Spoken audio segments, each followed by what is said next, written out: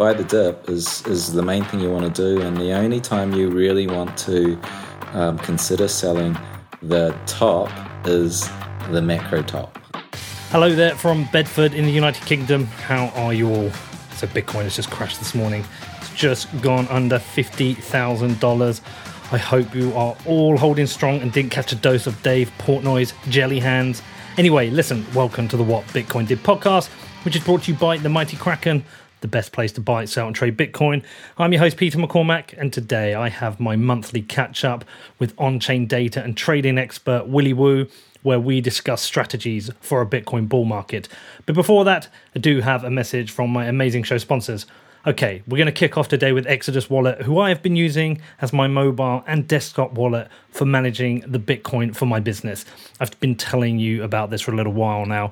I'm increasingly using Bitcoin to run my business.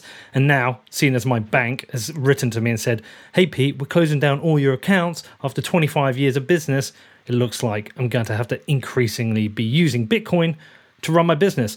And so a while back, I needed a wallet, something where at the end of the month, where I get paid in Bitcoin and I pay people in Bitcoin, I could do this and audit it and keep a track record of my accountants. And when Exodus reached out to me, I checked what they were doing. The wallet's badass. So I signed up and started using it. Now listen, if you want to check out Exodus, please do. Please head over to exodus.com or just search for Exodus in the Google or Apple app stores. They've crushed the UX. I hope you enjoy it as much as I do. Next up, we have Casa, the very, very best in Bitcoin security. Now listen, I've been a Casa customer. I think it's around 9 months now. I'm going to have to check, but we're coming up to a year and I'm going to be upgrading my account because I want Casa Diamond. Having Casa as a way to deep storage store my Bitcoin has given me so much peace of mind. It's protected me from the stupid things that I can do, in-person attacks, device failure, and so much more. And if you are making gains in this bull market, if you want to protect your Bitcoin, then you really should be checking out Casa. And listen, they have a product for every Bitcoiner. They've got Casa Gold, which is triple the security of a hardware wallet, and that's only $10 a month. They have Casa Platinum, which is their 3 or 5 multi-sig. They also have Casa Diamond, the full service offering, which includes a customized personal security review, inheritance planning, and of course, they're best in class in security.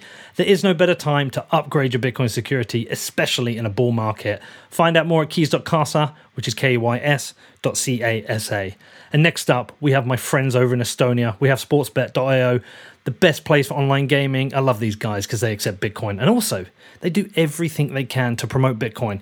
They put a Bitcoin logo on a Premier League football shirt. So if you're watching Southampton, keep an eye out. You can see the Bitcoin logo there. But they're doing everything they can to promote Bitcoin because they love Bitcoin. And with sportsbet.io, you have every market you could possibly be interested in. They have football, tennis, American sports, motorsports. They even have esports. And for new customers, they always have a range of promotions available. Just head over to sportsbet.io/promotions, and that is sportsbet.io/promotions. Okay, so onto the show, and I've got Willy back on, and we're going to be discussing price action and everything that's been going on chain. Now, it was at the end of February when I last spoke to Willy, and so much has happened since then. It's been crazy. Like, firstly, the price. In the episode we did last time, Bitcoin was sitting at around $30,000, and a couple of days ago, we hit $58,000, which is crazy enough. And then we have Elon Musk getting on the Bitcoin train. Tesla came in and bought $1.5 billion of Bitcoin. And then Michael Saylor did more Michael Saylor things. He announced that MicroStrategy was going to raise another $600 million to buy Bitcoin. But being Saylor, he wasn't happy with that and ended up raising just over $1 billion. And then on top of that, we crashed through the $1 trillion market cap level. So loads going on. But if you subscribe to Willy Woo's newsletter, you will have seen that he says that the on-chain data suggests that retail has now arrived. And this is a new phase of the bull market with up to 20,000 new users a day. So go and check out Willy's newsletter. The link is in the show notes. We get into all of this and we discuss the recent drop to around 50K during the show. I know we've dropped below it now, but this was recorded yesterday. Stuff's moving so quickly. Anyway, I hope you enjoy this. If you've got any questions, you know you can reach out to me. My email address is hello@whatbitcoindid.com. Also, please do go and check out Defiance. We've got a brand new show out for Defiance Tech. This is produced by Edwina Stott. It's called Hacking the Brain. It's an amazing show, so definitely go and check that out. And also, if you haven't signed up to my newsletter, that's at neveredit.com. That's a daily email covering macro, Bitcoin, and tech. Anyway, listen, have a great week, and I will see you all on Friday. Anyway, man, we've got a lot to talk about. So much has happened in like the 3.5 weeks since we've spoken. It's quite unreal. I know, it's just like, it's everyone's saying, when's the newsletter out? When's the letter out? Every other day. Yeah. I think where we should start, because we topped out at whatever it was, like 58,000 something last night. We're seeing a dip now. For some people, they're going to naturally panic. For me, I'm like, I expected this, but I've expected this 2 or 3 times since I last spoke to you. We just keep going up. So this kind of blow off is expected. Now, on the last one, the Willy Woo Voodoo, you set the price floor in that current cycle to 29,000, and I think it hit 29,156. Yeah, that's right. And I'd say that, it's specific though. That's calculated, and it's calculated using daily close prices. So if the results is also like daily close. So, it could drop to 27 within the day and then bounce back up. And I think the daily close actually was close to the 30. Right.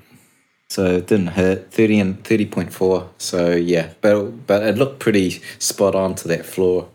So and it double tested. And then we have the lovely Elon pump. And then I think Ruffer, the hedge fund that bought at 10,000, decided to take profit and sell off half their coins, which was 650 million. And I think that happened after the Elon pump. And so, I think a lot of us were quite surprised. We thought that would really stimulate buying, but it got slammed back down, and it almost looked like it was like a speculator pump went up and then went back down. But then, we had that kind of really kind of weird price action. If you're watching it, it just smoothly went up and up and up and up and up, and then Elon Musk did his little change of his profile to show Bitcoin. No, that was the first pump. The second one was the SEC announcement, and it showed us that some of that buying, that really weird buying, it was just up and up and up, was actually Tesla buying their 1.5 billion. Was it 1.5? Yeah, 1.5 billion. Yeah. Well, there's a lot to break down there, and I'll definitely come back to the Tesla stuff. I think I'll start with where we're at now. So we're seeing a bit of a dip now. I guess you were expecting this, right? You talk about in your newsletter, which, by the way, I am loving. Like, anyone listen to this, go and sign up. It's in the show notes. It's the best money you'll spend every month. You'll learn so much. I'm loving that newsletter. But you were talking about, previously when we're at like 47,000, that the floor support was like 34, and it was rising like 600 a day. So you've been expecting a while because you're saying we're ahead of the floor support. So whereabouts are we now? Like, what is the floor support now? What are you looking at? It's rising. It's still rising. What was it like? Currently it's 38,600, which is very, and this thing just keeps rising over time. So it's very seldom do you get it to drop even a little bit. So I don't think, that prior high we had at 40 to 42,000. Yeah. Before we got the pullback, that's probably going to find that's going to be a very, very strong support zone. Particularly since the floor's it's going to be there by the time, if we ever ran down there, and I'm not saying we will, if we ever ran down there, the floor support, that model was never broken in the history of Bitcoin. So I say that you almost need a black swan to break that model. Right. And so they'll coincide with this sort of technical support there. And so, yeah, we're quite high above. I mean, if you calculate that as where we were at the start of the day before this pullback, we went as high as, I think it was like 33%. 30 to 30, let me just pull it up right now. It was like, yeah, we got to 33%. 33% within the 33% price pullback range. And put that in perspective, when we topped out at 42,000 on the last top, that was in the 32% pullback zone. So, well, it's hot. Though, in the last 6 weeks, I would say. 5 to 6 weeks, we saw this step jump in numbers of users coming on board the Bitcoin blockchain. And so that was a very strong signal that retail had arrived. And so, yeah, it wasn't a small graduation. It was like a overnight 3x in numbers per day coming in. And I'm sure if anyone's operating an exchange, they'll be seeing that also. So, like, it's a different dynamic now. Previously, we had a lot of these institutional buyers and high net worth, family office types buying in. And now we're, it's a sea of people coming in with a lot of small buys. And the prices, moved up quite high above the floor. And what that means, there's a lot of room to move. And, a lot of the work I do is really just reading the data that's coming off the blockchain. And when the retail come in, they're buying, but, they'll buy, and often a majority of those guys will buy and then leave their coins on Coinbase or whatever exchange that they're using, and not even pull them off into their personal sovereign wallet. So we see no data when that happens. So we're in this zone where, I used to have in the last 4 months when this entire run-up, I had a very, very high-resolution view of what's happening in the markets. All I know now is we're really floating quite high above that floor, and retail's here. And when retail's here, it can get really FOMO-ish, right? It can go really high, and it can pull back suddenly too, because that FOMO can turn into fear very quickly. Remind me, Willy, how do you calculate that floor? It's proprietary, actually. Okay. Is it like I don't want it. I kind of feel like if I released it, it's like a target for everybody to counter trade. And so often when you release signals, they cease to be true because it's not data symmetry. So I don't want to tell people how it's calculated. Is this like your equivalent of like grandma's secret recipe? Yeah, a little bit. So, yeah, I don't want to give it out, but it does work on the capital flows that are coming in through that we're seeing on the blockchain, and it's been quite accurate to date. To date, being the last 12 years of price action. So let's talk about the Tesla thing, right? Obviously, you saw something weird was going on.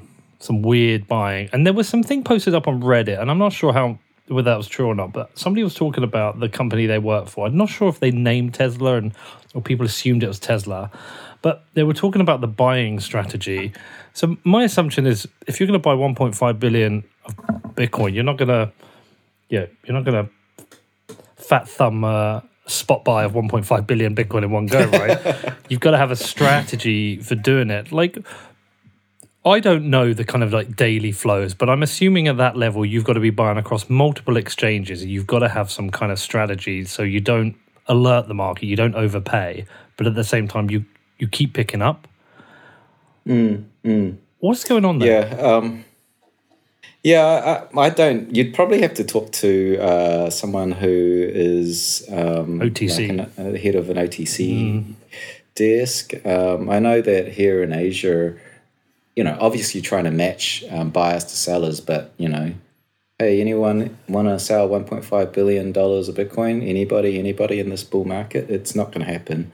So generally what happens is that mismatch gets sucked off the exchanges. And of course, the exchanges are very, very efficient. So you tend to break that buy into tiny little bits, like you say, and then you spread it around all the exchanges through the entire world, actually. And anyone who's running a kind of a market neutral hedge fund where they're like trying to close those inefficiency and extract a little bit of revenue from it, and it's a very profitable endeavor. They have all the technology to, buy lots and lots of little small parcels every second of the day, very high frequency, and that kind of infrastructure is what some of the OTC desks piggyback onto, because the hedge funds have built it. So even over here in Asia, like FTX here has an OTC like Portal, and I think Binance has as well. And there's really like I think that's very much the infrastructure that Alameda built when they were doing their funding arbitrage. So yeah, the technology has been built. So you'll just see the price move. You'll see it move up, and you won't see it's coming from one exchange or the other. What we do see is often what we see is USDC being bought and created, I guess, and that happens on Coinbase, and I think a lot of the US institutions are going through in that direction. But to be honest, I don't know exactly how that machine works over there in Coinbase, and you probably need to talk to someone else regarding that. Yeah, because it's like there's questions I have. Like other things is like, well, once you are buying, you also don't want to be sending it all to a single wallet, because anyone looking can see what's going on there, and it becomes very obvious, and it becomes an opportunity to front run it. But at the same time, like you said, something was going on there, like it was going up very smoothly, and even I could see like every single dip seemed to be being bought up. Yeah, and it was after this big shake-off, right? And everyone was a little bit scared and a little bit gun-shy, and yet the price just went up and up and up. And so, yeah. But you know what's interesting is that the Bitcoin price movement, I kind of wonder if there were more buyers than just Tesla. What is it? I worked out, if you were to look at the numbers of it, Bitcoin's in that region where the market cap goes up $3.40 for every dollar you buy. So you kind of expect what, the market cap of Bitcoin to go up about $5 billion, I suppose. And of course it moved up much bigger, and I think that's because other people piggyback on top, and when they see it going up, they buy as well. Well, somebody put out on Twitter the other day, and I'm not sure if it's true, but I think it's something like Coinbase has 5 people in the S&P 500 who've been buying. Yet the only one we know of is Tesla. So perhaps there's others. Oh, is that right? I haven't kept up with that news. There's 5 in the S&P 500. Well, that's what this tweet said, and I haven't been able to verify it, but that's what they said. Yeah. But I suspect there are others as well. It's interesting, eh? It's really interesting because we have been seeing a lot of, like you're saying, how you got to be careful, and you if you pull the coins off the wallet, other people front run you. I think what generally happens is they've already bought at that point, and you want to really wait for your buy to complete before you pull it off. But yeah, it's in that zone. It was very, very bullish, and coins were being pulled off, and we've had that quite consistently. Like it definitely was. I thought we'd pull back after that news was out. Like there was a huge spike upwards, and we broke the all-time high above the 42,000. And I kind of thought that would, because that was just on news and speculators just, front running the price upwards. But it just kept going up, and it was the same pattern. Every time it dipped, it went up. I was expecting more of a proper consolidation where the price would come back down and would form more of a triangle pattern where each time it came down, it would be bought up more and more. But instead, it kind of went upward in a sort of channel where every time it tried to go down, it got bought up. And so, it was just really interesting past that point. Yeah, I also wonder sometimes, like now, right? It's just dipped now. As we're having this conversation, it's just, I don't know if you just saw that. It just went down to 46,700. You see that? Oh, let's have a look. Yeah. And that's pretty vicious. Yeah, but it's bounced straight back up to 5,100. I also wonder if there's some people who maybe have a target of buying 1.5 billion, but others are also saying, look, we'll buy X if it drops to this price. Like, we're only interested if it drops under 50,000, we'll buy some. Otherwise, let's just stay out. I'd love to know some of the buying strategies of these companies and how it works. It'd be really fascinating to understand, or if it's just, buy at any cost because we know it's going to go up, right? If they've got these expectations of these long terms, I don't know if it's buy at any cost or just buy at opportunity. But that I'd love to know that. It'd be an interesting thing to talk to Michael Saylor about, I think. Yeah. I mean, like it's normally you say when institutions buy. I mean, I think he went on record saying that you wait for the market to come to you, but in this kind of bull market, the price was really, it starts to run away from you. And like now, but it wasn't a overheated zone. So I'd be really interested to know how they have that strategy. I imagine they just take the advice of the traders they employ or the OTC desk that they're using. But I'm curious at how MicroStrategy bought their coins, whether or not they, they're a tech company, whether or not they actually built the infrastructure for themselves. Yeah, it's probably something to get into with Saylor. I'll try and reach out to him and see if he wants to talk about it.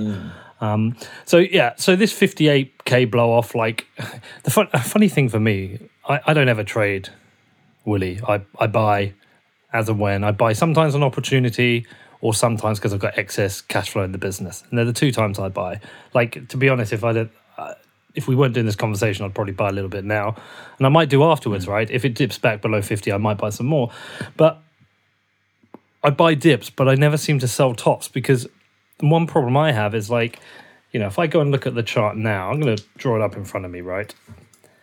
Since we spoke, I think when we spoke last time, here, I've got it here, I've written it down. When you and I spoke is when you were saying the potential price floor of 29K. So if I look at the chart, let's get a 1 month chart. So going back to, I've got here this dip down to 29K, right? That's about the 22nd of January. If I thought I was going to sell tops, when it went up to like 44, 46, that felt like somewhere where I'd be like, okay, I should sell off because it very quickly jumped on the 8th from about 37 up to 42. That'd feel like something to sell. But then it just carried on. I know it dipped back, but it just kept going up and up and up.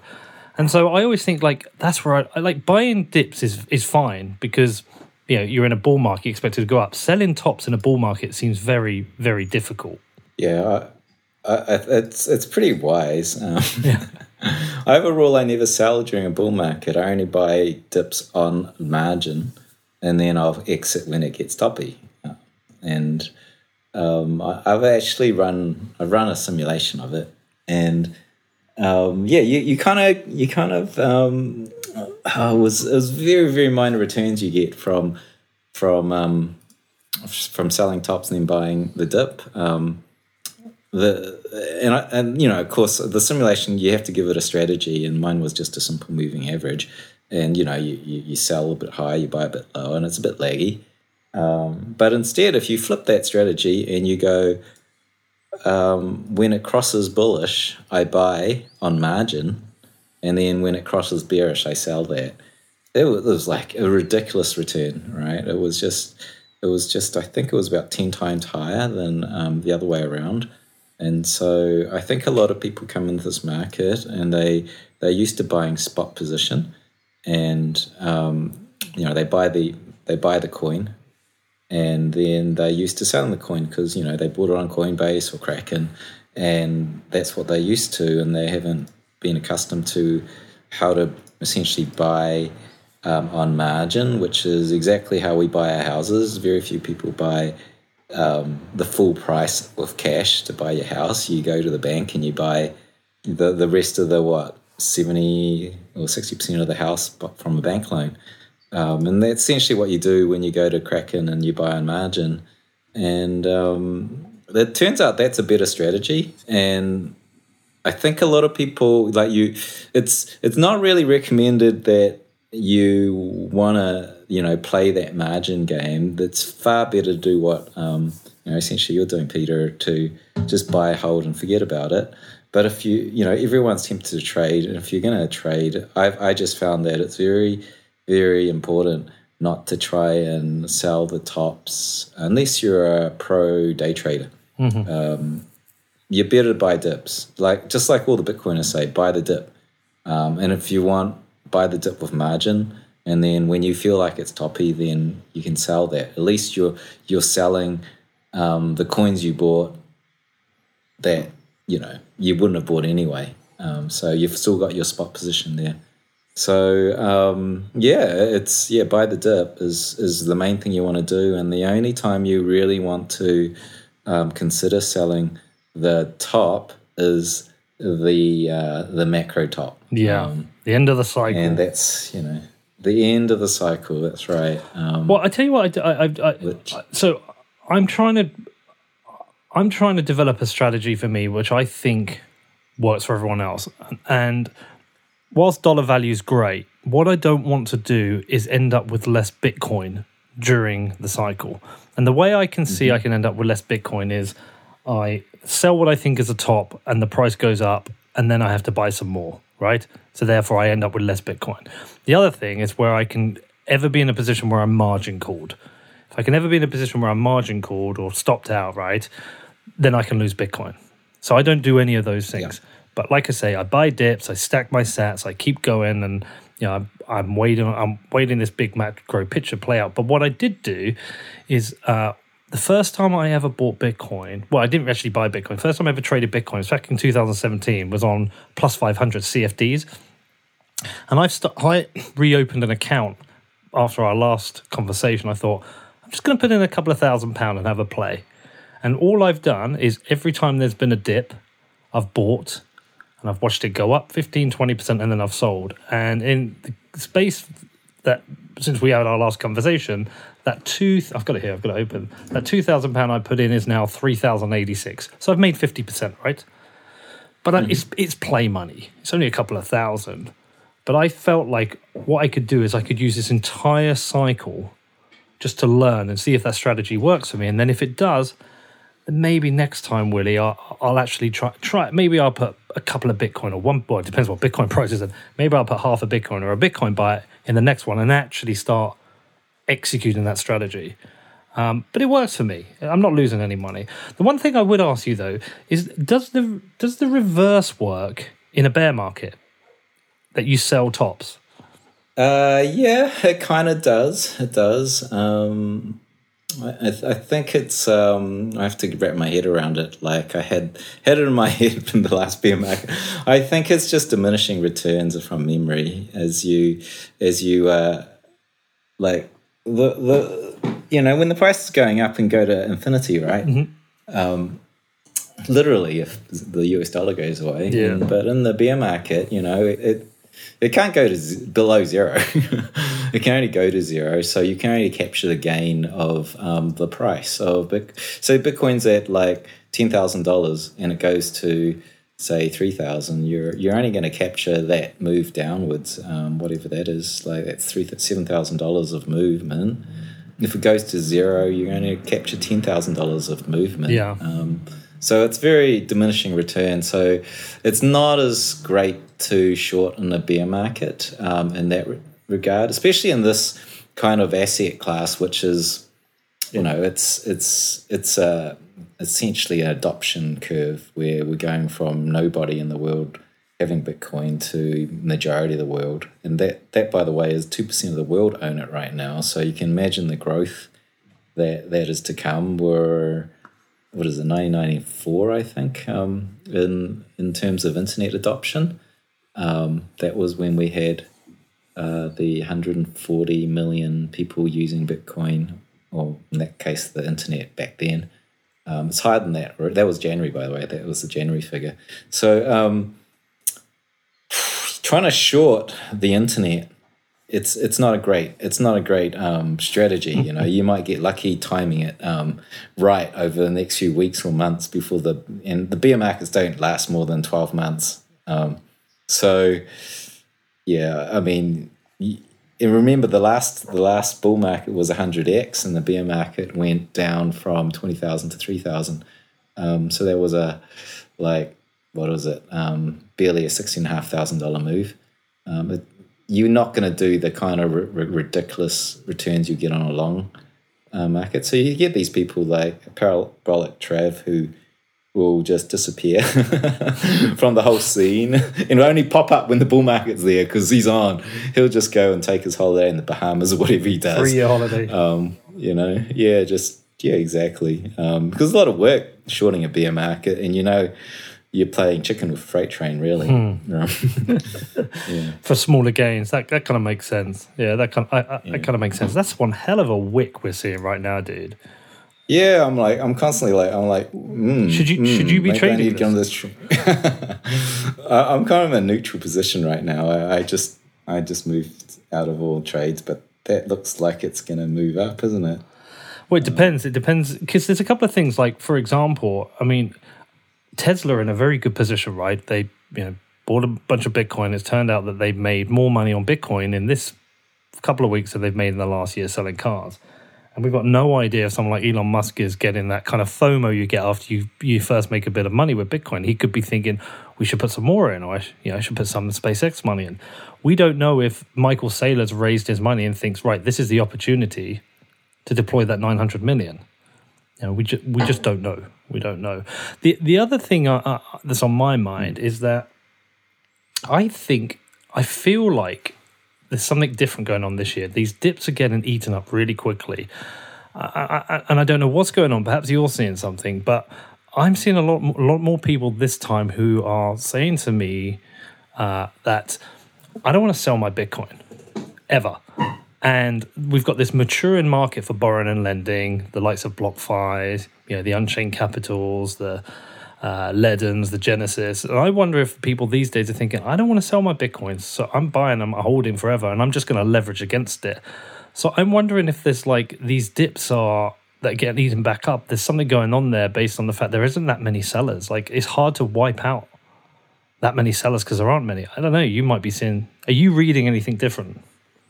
I'm reading the same. There's a number of touch points regarding that. Like I did a study a while back. I just mentioned earlier. It was really a measure of this. There's this term called reflexiveness. I think it's a George Soros term, which is essentially this feedback loop where in commodity markets, where as the asset price goes up, then there's less selling, and it's a feedback loop, and it tends to go more exponential. So I did a little calculation from the on-chain data we had, and you can kind of measure the capital that's been stored in Bitcoin, because you can kind of see when the purchaser bought and what they paid for it, and that was actually the capital they put in. So you can do a ratio of the capital that has been stored in Bitcoin and how that tracks upwards versus how the price moves upwards. And therefore you get this ratio of how much the actual price goes up to the amount of buying that was done with it. And it's been, it didn't really support the theory. We always thought in the bull market, less and less people would actually sell because it's going up. But actually what happened, from the data, you can see that actually people did sell into it. These old-time whales we can tell it was the old-time whales because you can see the age of those coins being sold. They bought at like pennies.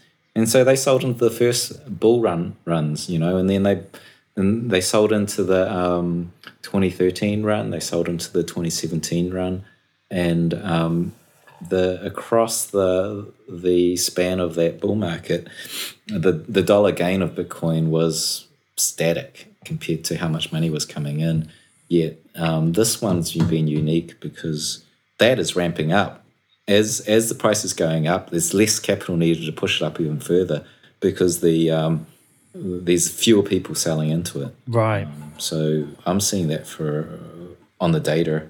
That kind of for sure. So you're talking about essentially it's a redistribution from OGs. Every cycle. Yeah. I guess there's some of them probably don't want to sell. Some have got less left to sell. For a range of reasons. Yeah. I was saying, say you're 30. Mm-hmm. Say you're 30 and you bought into Bitcoin 10 years ago, and now you've got like $500 million of Bitcoin, and you're 40. you probably got 20 good years to spend that money. So you're not really in the game of collecting more Bitcoins because it's going up exponentially. You're in the business of selling and trying to figure out what to do with that money because you've now got the problem of having too much money without, probably without a project to spend it on, like maybe Elon Musk would have a project to spend that kind of money on to get us to Mars. But so it's I think it's a different mindset, and certainly the OGs have constantly been selling, and that's been creating a very nice distribution, which is flies in the face of this FUD that the popular media like to throw at Bitcoin, where it's controlled by a very select few. It's what we're actually seeing from the data is that it's being distributed, and more so. Next up, I talked to Willy more about trading a Bitcoin bull market. Before that, I have a message from my amazing show sponsors. Today, we're kicking off with Kraken, the best place for buying and selling Bitcoin, and the only place I use for buying and selling Bitcoin. But why, Pete? Well, listen, look, Kraken is consistently rated the best and most secure crypto exchange, and security is really important to me. They also have the best in class in customer service. So if you have an issue, whatever it is, whoever you are, just reach out to them and they're going to get that fixed for you. And if you want to start trading Bitcoin, they have every tool you could possibly need. So whatever your level of experience, if you head over to kraken.com, it could not be easier to sign up and start trading Bitcoin. They also have a beautiful mobile first app, so you can buy Bitcoin on the go. And with their margin trading, futures and OTC desk, Kraken has every option covered for you. There is no better place to trade Bitcoin. You can find out more at kraken.com or download the app. It's available for the iPhone and Android. Just search for Kraken Pro, which is KrakenPro. Next up, we have BlockFi. Now, with BlockFi, you can open up an interest account and start earning interest on your Bitcoin. I've been doing this for over a year, and it's really nice to get some of my Bitcoin working for me. Now, you can also use your Bitcoin as collateral to take out a USD loan, and you can find your BlockFi account directly from your Bitcoin wallet. And with the BlockFi mobile app, you can now fully manage your account on the go. And with their Visa Rewards Bitcoin card coming soon, they're really going to crush this year. Now, I do recommend you do your own research and then head over to blockfi.com, which is BLOCKFI.com. And lastly today is my new sponsor, Ledger. Now, Ledger was the first wallet I ever used, and I'm still using the Nano I bought 4 years ago. And the thing about Ledger which really works for me is they've crushed the UX, not only with the device, but also with Ledger Live, where you can safely manage your Bitcoin. You can even connect your Nano S to your Android phone to manage your Bitcoin on the go. I am a big fan of the product. I'm a big fan of how easy it is to use. Now, if you want to check out Ledger, just head over to their website, which is ledger.com, which is LEDGER.com. But it's that never sell narrative that's coming up. Like somebody said, it's a few different things. Like Michael Saylor said it quite a bit about that. Why would you sell a pristine asset? You can leverage this. Like he can borrow money in the markets at 0%, right? I spoke with Jamie, the CEO of Hut Mining. She was talking about the fact that to cover certain capital expenditures or costs, they just borrow against their Bitcoin. They don't want to sell their Bitcoin. And I'm feeling similar, Willy. Like I had this long conversation with my son yesterday because he was like, "Oh, Dad, but you could buy that car you wanted or whatever." And I was like, "Yeah, I could." But, this Bitcoin might go up to X price. But what I can do is I can leverage against it. I think it's slightly different. Like if you want to buy like a house, I think it's slightly different because the loan you might get against the Bitcoin is like really expensive. And especially if it's towards the end of a macro cycle. But at the same time, I did an interview with Dan. We talked about the super cycle. And I've talked to a few people. There does seem to be this change in mentality now that people aren't thinking, oh, I need to sell my Bitcoin. There's a lot of people now talking about what can I do to not sell my Bitcoin and just keep holding it forever?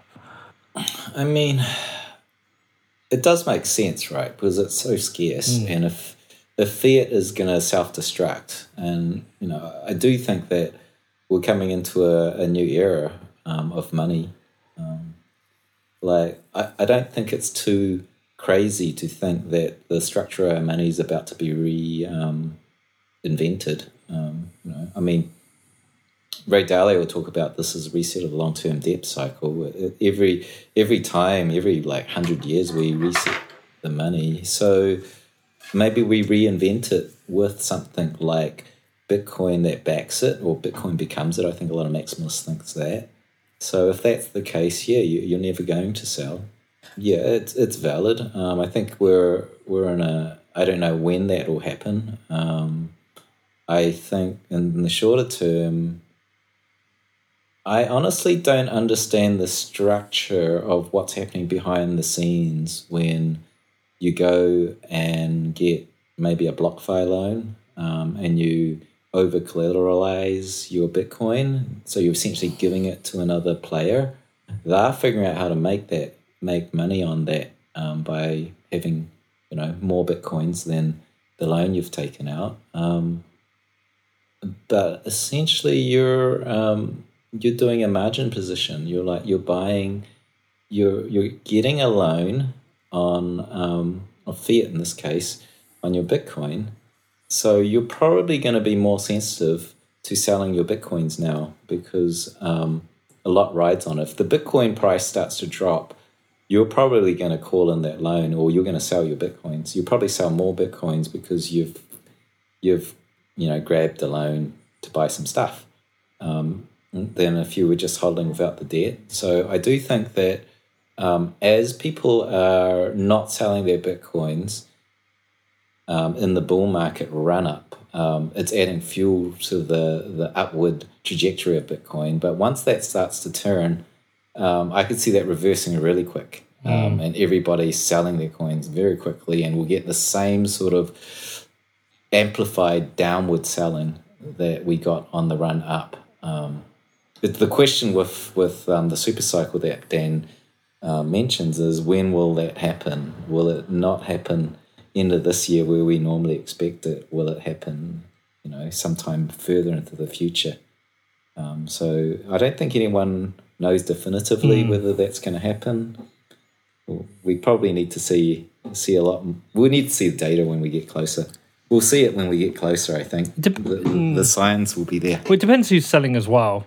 I have a gut feeling that it's more likely to be retail who are looking for that opportunity to sell at the top. I can't see Tesla looking to unload $1.5 billion of Bitcoin towards the top, because I think they potentially end up, like if it does happen, and then Square does, and all those companies look to unload those $1 billion positions, that could be quite catastrophic for the price.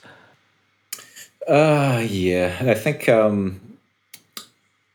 no doubt it would be. if let's say 25% of the S&P 500 decides to unload their positions, that would be catastrophic. I think that when we talk about institutions, it's quite an interesting term. It's like, let's create a word, let's call it institutions, and if we translate that, it means menagerie, right? It means here's this kind of species, which is a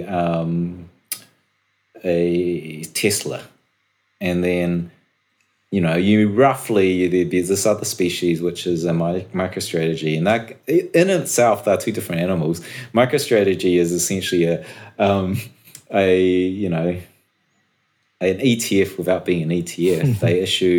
They issue convertible notes, and then that's how they buy more Bitcoin. You can convert that debt instrument into the equity, which is essentially the Bitcoins. And it tracks like an ETF. So I think that's a different animal from Tesla, who just actually want to use that to shelter from the inflation that's happening on their cash position. And then you've got like Grayscale. Then you've got like Ruffer, who just sold $650 million worth of their Bitcoin back at the 40,000-ish range. Well, the Ruffer one's interesting because I was chatting to Nick Carter about this. I think it was Nick Carter. But essentially, their Bitcoin position is now a free position, right? Because essentially they sold off their original investment cost. So all the Bitcoin they're holding now, they essentially hold for free. And they received some criticism. But there is also that situation where some companies are saying, look, we're going to have a 2.5% allocation, but if the price doubles, maybe their allocation becomes 5%, so they have to sell off. And I think if we see an increase in these companies who are just set in an allocation, whether it's 2%, 5%, whatever, that's going to hopefully give some stability to the price, because therefore if the price drops, they'll increase their position. Do you follow that? Would they increase their position? I don't know. Like their directive was like too much of our fund is within this. This was to go up to 5% or 10%. They will have a particular risk management strategy. That strategy is like in that particular hedge fund, they don't know it. Probably they don't know that they invested in the closest thing to a publicly traded startup, and so what their directive was is to sell their winner to buy more of their losers, right? Well, you never do that in tech. And so I don't know if like the free Bitcoins they've got now becomes like, if it becomes like 70% of their portfolio, which I think a lot of Bitcoiners who've been in the game long enough, they'd put in like 1% of their assets, and now it's like 90%. They understand this happens. I don't know if like that kind of fund would just decide to not sell anymore or buy more, because why would you buy more? It's already 90% of your portfolio. It doesn't even make sense. So I don't know if that would be the case. It would have to be down to the director of each fund. I mean, Nick Carter, I think, has a fair idea of how funds operate. And again, each fund is different. You can have like funds that buy and hold for long term, like placeholder, and you can have more trading funds, just they might be playing all sorts of strategies. So when we say institutions, they're a complete menagerie, and they're almost like people.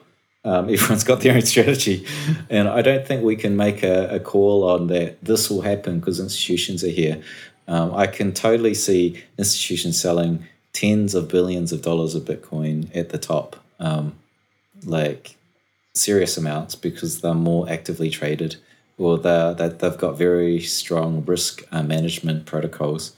I don't know if we were pretty sure that MicroStrategy won't be selling, because I just rewatched Michael Saylor essentially reiterating that in very, very strong terms and not mincing words to Laura Shin in her show. So what did he say? I've not listened to that. It was like a 10-minute case that this is the monetary network. Why the heck would I want to sell? Would I want to sell electricity to would I sell the electricity technology to buy back what we had before? Essentially this is the future. I'm not selling that over a silly little short-term trade. If you're a trader, you might want to sell the top and buy the dip, but he's in it because this is the future. And so very strong arguments over a long arc of time of where we are going without a shadow of a doubt, which I agree with. It's just whether or not that the bear markets to date have been pretty rough, and I'm thinking Michael Saylor is resolute in that position. I don't know if his shareholders would be, and he'll have to weather that. And I think anyone who's been in more than one cycle understand what it feels like to weather a bear market in Bitcoin. So I'm interested to see how that works out. Yeah. Do you know what though, Willy? The bear markets are rough. I've kind of been through two now. One actively, which was the last one. The other one more passively. But they're rough, but in some ways they're less stressful. Oh, it's so great! You can take a break. Yeah. Like the scammers go away. My emails have a bit of more of a break. You can focus on building things. Like, it's a bit more stressful now. There's a lot more pressure on your time, but I don't know. There's something enjoyable about a bear market. I guess if you totally sold near the top, if you sold near the top, especially as well. I remember a friend of mine in the last bull market. He came to me when Bitcoin was like about 2,000. He was thinking of getting in, and he bought up a few Bitcoin, and he contacted me when he sold at 19,000. I was like, mate, you've killed it. Oh my, That's just, Was that luck, or was that just he was a pro? No, I think it was a bit of luck. It went up. He thought it was a good time to sell. Like it hit kind of like 20, dropped, and bounced straight back up. On the bounce back up, he sold it. Oh, that's perfect. Yeah. That was absolutely perfect. Whereas I held that shit all the way down. Yeah, so I think even if you sell, like, maybe you sell half, Yeah. something like that, or you at least know if it goes up, you should be happy. If it goes down, you should be happy, unless you're the other type that's going to be sad either way. How's your what are your views now on the kind of like the wider macro cycle? Because I had a conversation with somebody yesterday, and they've talked about there was a tweet that went up from Cobain, who seems to always be very accurate with his. Talked about 800k by November, talks about 200k Q2, and then a very painful Q3. You've talked about a 400k potential top. Like, what have you got a change in view on the wider macro thing? What are you looking at? What are you seeing? Because we're at the stage where we've got corporate FOMO, and these people have got deep pockets. And that's against the backdrop of wider economic problems. And we've also got the kind of like the first sniffs of nation state adoption, the kind of messages that the rumor of Kenya adopting, the senator in Nigeria saying that Bitcoin makes their currency look effectively worthless. My assumption is like someone somewhere within a central bank or government has got to be looking and go, we might want to think about this. If we start to see a wider corporate FOMO and a wider, potentially even nation state, we could really see something like we've never seen before, right? Yeah. I mean, I thought about it from a while back that, we're used to these 4-year cycles. And, we're locked into the gravity impulses, not the gravity, but essentially the impulses of the block halvening every 4 years. But at a certain point, that kind of supply shock, which gives it a shove, becomes weaker and weaker and weaker. And I think we were talking about it on your show the first time, where actually the sell-off from exchanges to pay their salaries and profits and move it into cash is actually more significant than the sell pressure of the miners now, right? So the halvening cycles become less important, and what's happening in the macro space, the traditional markets, who's buying, who's selling, becomes more important. I kind of thought that might happen in another 4 years, but I did not initially think that, suddenly would have all of corporate America starting to look at buying this stuff. And certainly that's kind of an order of magnitude of buying power that we've seen before. We've seen that once before. I saw that in that first really crazy bull market in 2012 to 13, when we had Mt. Gox that was live and people around the world could buy the coins, and instead of having to figure out who was mining it and trying to contact them. And so there was a big mismatch in buying power compared to what was traditionally there. And we're seeing that now with these huge amounts of trillions of dollar sort of corporate treasuries looking at buying in. So yeah, Dan supercycle, Dan Howard's supercycle, for sure, that's got a very definite logic there. And so, but one thing I do is I don't try to say that we're going to do this and then going to do this and we're going to do this, because what I want to wait for is to have significant concrete information that's coming off the blockchain or coming off exchanges, or I just want data to be able to see whether or not that's actually possible. And I want to look at the models, and the models currently point to 200 to 300, but they're constantly moving and changing. And so I'm looking 10 months into the future with that model, but really the majority of the models that I have and from the data, it's only within 3 months ahead. And so I can't make a call of where we're going to go up, down, or this. That's probably more behavioral economics of looking at the participants. And you can make guesses for sure. But I guess you get surprises, right? Like Michael Saylor was, before we had Michael Saylor, we had a price that was trying to get above 10K and stay above K, and then we have Michael Saylor comes in like a whirlwind and changes everything. And then prior to our, before we spoke last time, we didn't have Tesla. Tesla's a game changer. I guess if in the next couple of months, India comes out and says they're building $5 billion of Bitcoin on their balance sheet alongside their gold stocks, again, that's another game changer. So I guess things can change quite significantly and you have to react to that. But at the same time, you're still going to be using the on-chain data. You're still going to be looking for indications of what's going on. Yeah, exactly. It's a pity I can't see which countries they're coming from because wouldn't it be funny if it was India buying because they banned it? Yeah. And you've got 1.5 billion people going, buy Bitcoin, buy Bitcoin. Well, I was told there's more buying coming in from South America. I don't know if you've seen that. No, I guess local Bitcoins is the place to look at. I don't monitor their data. Yeah. Do you see that Bitcoin's just pumping right now? Yeah, I know. Like, it's basically... it is so. Buy. So we started this conversation and Bitcoin was at like 54. And then during the conversation, it went down to 46.7. And now it's basically back up to 54. So it's just, it's just insane. Yeah. Okay. Do you know what? It's been that year that I wouldn't be surprised if we get another all-time high today. Like later today, we're like at 59 because of the way this weird year is happening. Yeah, I think if it gets past that, I'm looking at the resistance line. If it gets past that, it's gonna go. Well, it's going already. Yeah. But it's a funny thing, this Bitcoin price. It is this year though. Glued to their screens. These dips didn't. I don't remember in 2017 these dips getting eaten up like this. I just don't remember it. Maybe it did. I just don't remember it. But there must have been some big. Oh, they were more volatile actually. Like we're like kind of mind blown by the thousands of dollars of movement. But should be looking at the percentages, really, shouldn't we? You look at the log chart of it. It's like, gosh, why is it so smooth? It's like we pulled back. What was that? That was that tiny little wick, and everyone was freaking. It went from 58,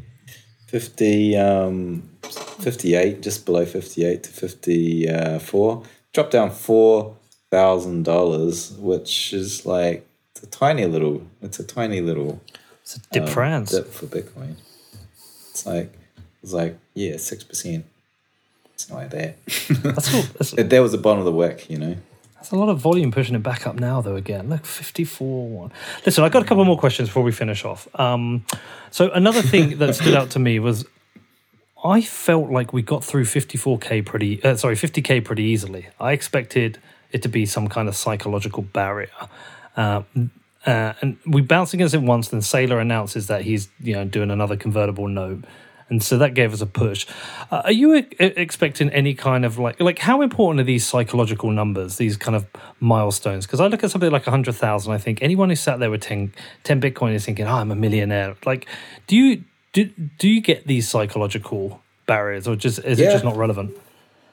I think they're relevant. We hit the $1,000 barrier. And then we had 100 million was a big one. Wasn't that around 6 million? And we just stuck on there for a long time. I was surprised that we sliced through the $1 trillion mark very quickly, but it looks like we came back to retest that. I think it makes a difference. I think it does. I think maybe we had this kind of news cycle and just the FOMO on overdrive the last few weeks that we were able to slice through it. I think if we were a much more tentative market, these barriers would be a little bit, the psychology would of these round numbers would probably have been a little bit stronger. I put weight on it. Yeah, it's a strange one on the on these psychological barriers because the 1 trillion, I was similar. I mean, I know it's a moving target, but it seemed like I don't know, was it like a half an hour, an hour? It seemed to kind of like bump up against like a flat price and it didn't move. And then suddenly we were through and we were gone.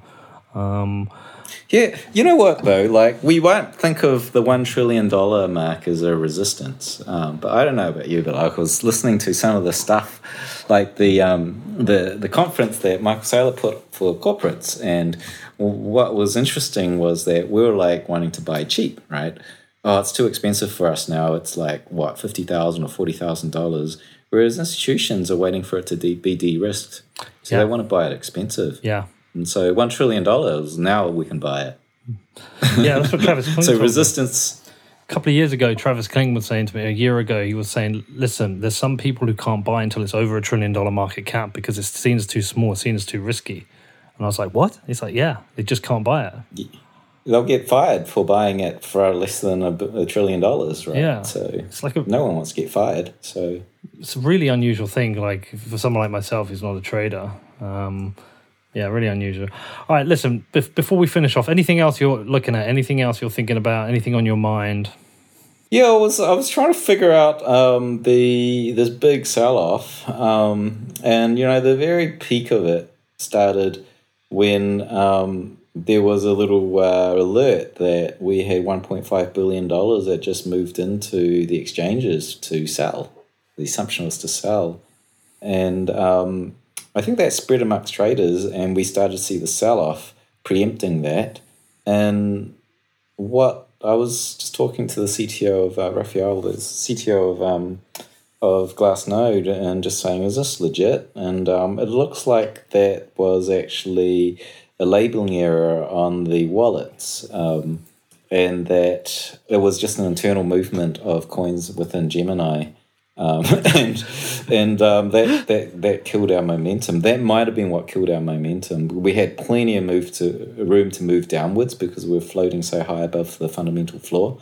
But that might have been what damn. This crazy sell-off, and it was just fear incited by bad data, which is pretty interesting to me. I've had the chart open this whole session we've been doing, and it's been fascinating to watch.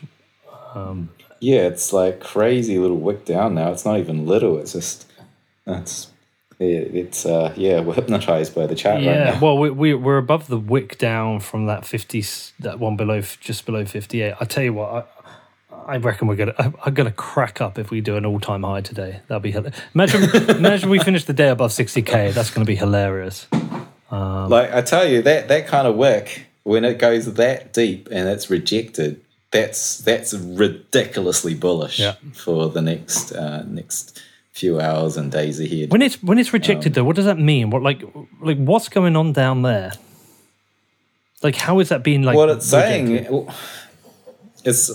is I'm selling.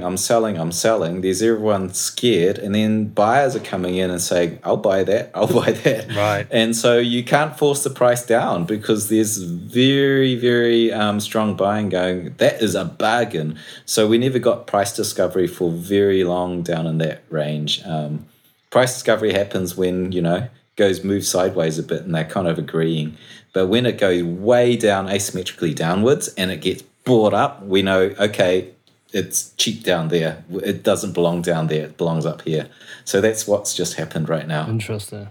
Well, listen, Willy, love chatting to you. Learned so much from you. Anyone listening, just definitely go and check Willy's email out. Sign up. It's well worth the money. I subscribed. He did offer it to me for free, but I subscribed. It's well worth the money. Listen, dude, appreciate it. Tell people where to go and sign up, where to follow you. Yeah, just go to my Twitter profile, Woonomic on Twitter, and the links are from there. I write on Substack. It's willywoo.substack.com. But yeah, just go to the Twitter profile and there's the link there. All right, nice one, dude. Well, listen, look, take care, Willy, and I guess I'll see you in a month and we'll see what weird shit happens in the next month. Thanks, Peter. It's been fun talking. Okay, what a great show. I love getting Willy on. He's one of the people I learn most from. And listen, I'm not like an active trader, but I am considering the market. I am wondering sometimes, should I be selling or should I be buying more? And I just learned so much from him. And I've loved his newsletter. Look, Willy offered it to me for free, but I signed up. I always pay for the services I get from people who come on the show or people who are sponsors. Like, I have to trust that I would use the product anyway. So go and check out Willy's newsletter. It is linked in the show notes.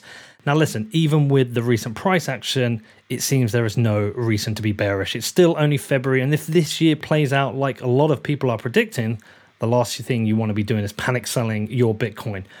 I know it's tricky. Like, this is my second bull market, and the last one I tried to play it right. I tried to find tops and bottoms, and you know what? I screwed up. I ended up with less Bitcoin than I started with. So this time I'm approaching things differently. I am buying dips and I'm holding strong. Anyway, listen, I hope you enjoyed this and I hope you enjoy these regular shows. I've got the episode with Lynn coming out on Friday and Shinobi coming up on Sunday, so make sure you come back and check those out.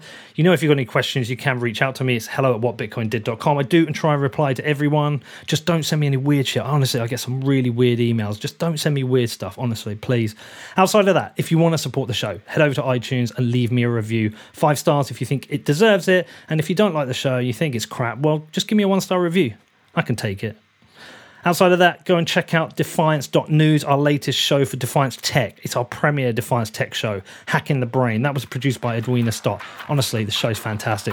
Go and check that out. And also sign up to my newsletter. That's at neveredit.com. That is your daily dose of Bitcoin, macro, and tech. All right, have a great week. Love you all, and I will see you all on Friday.